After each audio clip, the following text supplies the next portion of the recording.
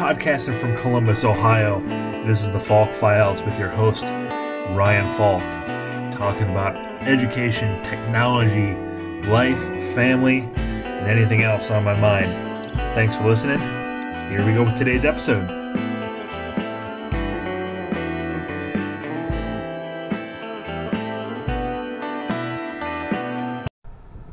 What's going on, podcast? It's Ryan with the Falk Files. Thanks for listening. Back for day 2 of the second streak of the year. Hopefully going to have a lot of these going up over the next few weeks. Trying to do it every weekday. Maybe fill in a couple weekends. If we got some time around the house and nothing's going on. So I thank you for listening. Yesterday talked, I kind of explained yesterday that this week was going to be not the typical podcast for me. Usually, I'm kind of free-range on the topics, talking about business and life and kids and motivational type stuff, sports, kind of anything that's kind of top of mind for me. But this week, the biggest thing that's top of mind for me is talking about my new role, my new company, my new job, and what we do and how we do it, to kind of serve two purposes. One, I did this in March with my previous employer to kind of serve as a way for me to tell my company story, my sales story, what we do and how we do it, almost in a presentation sales pitch type mode, just to really just give me more practice at it. And the best way to do it is to have people listen to it and critique and give advice and that sort of thing, which happened with my last employer. So that's kind of the goal here as well. And then secondly, using this as kind of another marketing function for us as CareWorks Tech to get the word about who we are and what we do. So the more people know about us and get a chance to meet with us and learn about our products and services, I think the better for us and for our customers and prospects. So today I want to talk specifically about the infrastructure group of CareWorks Tech, and that's the group that I represent, the group that I sell and talk about every day. And just to recap, there's basically 3 core pillars of our business. There's our ITC group, which is led by Pat Uline, which is strategic in the way they do staffing, short-term and long-term staffing, project-based staffing, I don't want to say temp to hire because it's high-end technical type work that these guys do. But those guys are really good at that. They're doing app dev type work, and that pillar is running very well with Pat at the helm. The second pillar is our ESM group, which is led by Kim Liston, and that group wakes up every day and talks, sells, works projects, implements, updates, and supports ServiceNow. So I kind of explained yesterday's podcast what ServiceNow is, so if you have more questions about that, check out yesterday's podcast, and you'll get all the info on ServiceNow, and I'm sure I'll do kind of ongoing talk about ServiceNow moving forward. Third piece is the infrastructure team, which again is the team I represent and work for, and we are a non-traditional value-added reseller. And I say non-traditional in that as we sit here today, we're pretty vendor agnostic, and we are really strong where I think a lot of our other resale competitors can be weak around managed services and that basic Tier 1 and Tier 2 support and the running of an IT shop, the running of an IT business. And we fit really well in a space with a company that is growing fast, that needs a lot of help and support, but doesn't have the capital to do it in terms of hiring people, or that has had some departures and needs some help and support, someone who's trying to innovate but can't find the time because they're fixing printers and resetting passwords, things like that. We do have a couple strong partnerships, and one of my main goals here as we kind of end the year is to finalize and formalize that strategic partner list. I don't anticipate us having a 3-page sales card of partners. I anticipate us having a one-page card of really strategic and strong partnerships that we leverage or have come about or brought on because of an existing end-user relationship, an existing customer relationship with something that we already manage and support. So I think I had a conversation today with another salesperson who works for a strong Cisco reseller, for instance. And we talked about some of our other partnerships and some of our other goals, and I was naming manufacturers, and her comment back to me was specifically about one manufacturer. Well, you can go outside and throw a stone and hit 3 partners of this manufacturer. And we want to differentiate ourselves from that group. For a number of reasons. I think because we want to be seen as someone who is going to offer the best solution at the best time and place based upon customer need and business problem we're solving, as opposed to square peg in the round hole. Here's your network switch, probably not the one you need, but it's a manufacturer I can represent type stuff. So today I would tell you that we have a really strong partner relationship with Citrix. We have a really strong partner relationship with Nimble and HP. We have growing relationships with VMware, Cisco. Talked with Dell a little bit. We just became a Western Digital partner, represent Tejal. We, for instance, have looked at creating a relationship with Arista Networks. I think for us, the key is going to be finding the right product fit. And my pitch to my management is, let's find the products that are up and coming that don't have a ton of the big players in terms of resellers as partners, so that we can become strategic and grow with that manufacturing partner. So I think there's a great list of those type of manufacturers that are doing a lot of great work with a lot of even enterprise customers, but still fit our space and our customer list pretty well. So that's kind of the goal on the manufacturer side. So we can sell and represent product. We have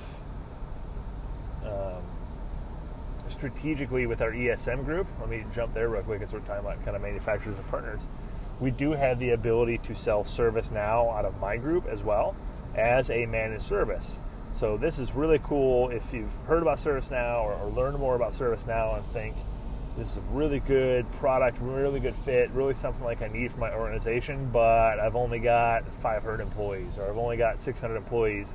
And for me to outlay $500,000 on a software investment in ServiceNow doesn't make sense for my company. I won't see the cost savings that are represented by the ServiceNow kind of presentations and marketing. The ServiceNow MSP, which we can resell and manage, takes that initial upfront cost burden and turns it more into a operational expenditure, a line item on a monthly bill, giving you all the features and functions and things in a full-blown ServiceNow implementation, but packaged in a managed service so you don't have to hire 3 people to run the environment and pay the software costs every year. You can pay a fee based upon the number of approvers, which is kind of a ServiceNow term for someone who can either sign off on a ticket or sign off on a checklist. If you heard yesterday, I talked about ServiceNow, about an onboarding of someone in HR, right? So that approval process, someone who has to sign off on any ticket, and as a checkmark person, they would need a license. So we have a customer right now who's about 4,000 employees, I think, that after we went through everything needed less than 100 approver licenses. And there's a monthly fee attached to that. We set up the ServiceNow environment, do some custom work depending on what's needed, which is an upfront cost, and it's implemented, it's good to go. The cool part is if you as a company ever grow tremendously, which we all hope to have happen, and need a full ServiceNow implementation, we can forklift what we've built and put it into a full implementation pretty darn easily. So some really cool stuff being done there with that group, and great teamwork between the ESM team and the infrastructure team to get some of that business going. So that kind of talks about our partnerships. When I look at our team in terms of engineering talent, we have some of the brightest engineers in this region around VMware, Microsoft, Citrix, Cisco, any kind of networking you can think of, server storage. We're a team that is very flexible in how we do work and who we work with and how we do it, and that makes us very nimble to our kind of customer base and profile.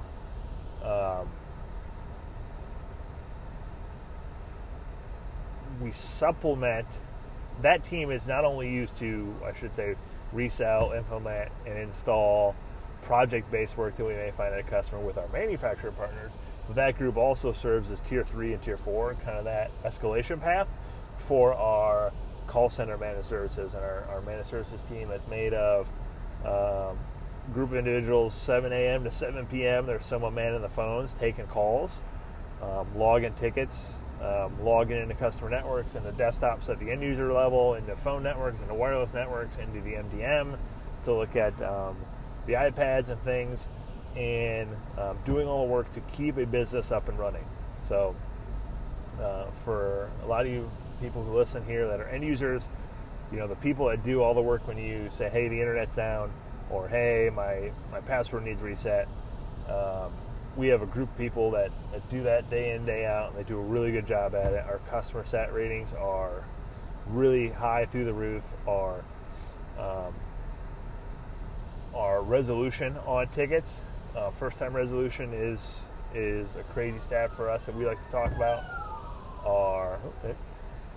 If I didn't explain them in the car, and there's highway patrolmen and sheriffs going down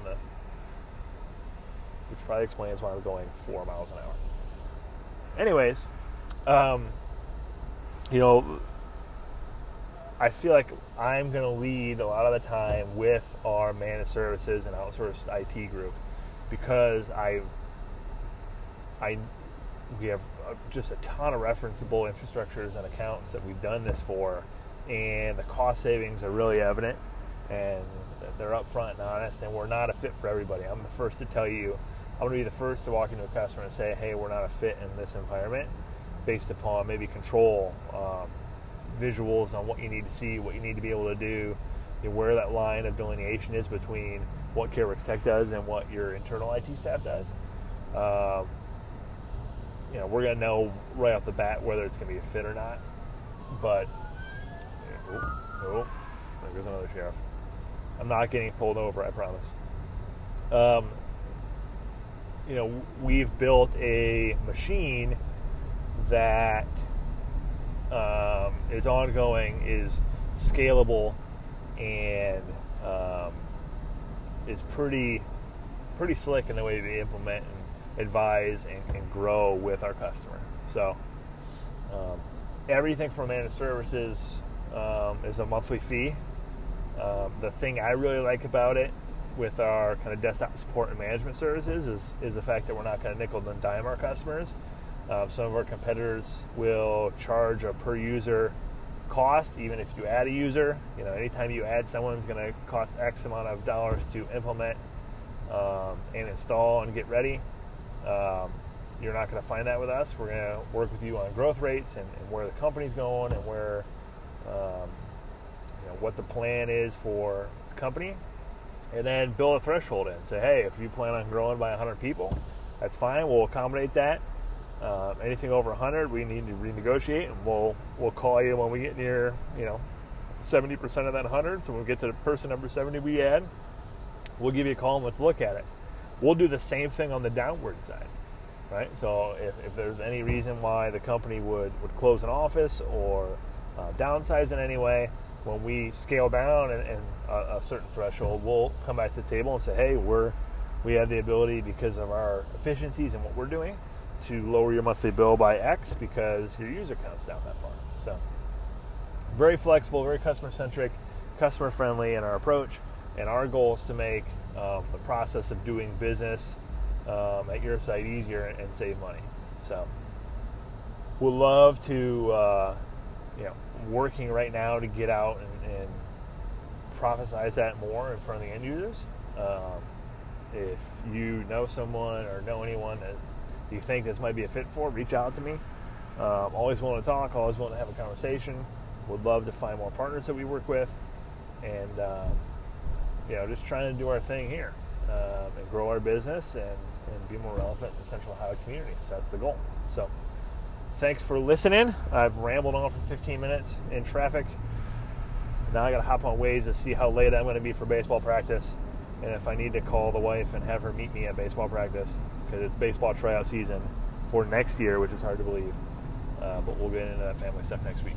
So thanks for listening, guys. We'll catch you tomorrow when I talk specifically about customer examples of how we help plan and build an IT plan for our customers. So that's it. Talk to you guys tomorrow. Have a great night. See ya.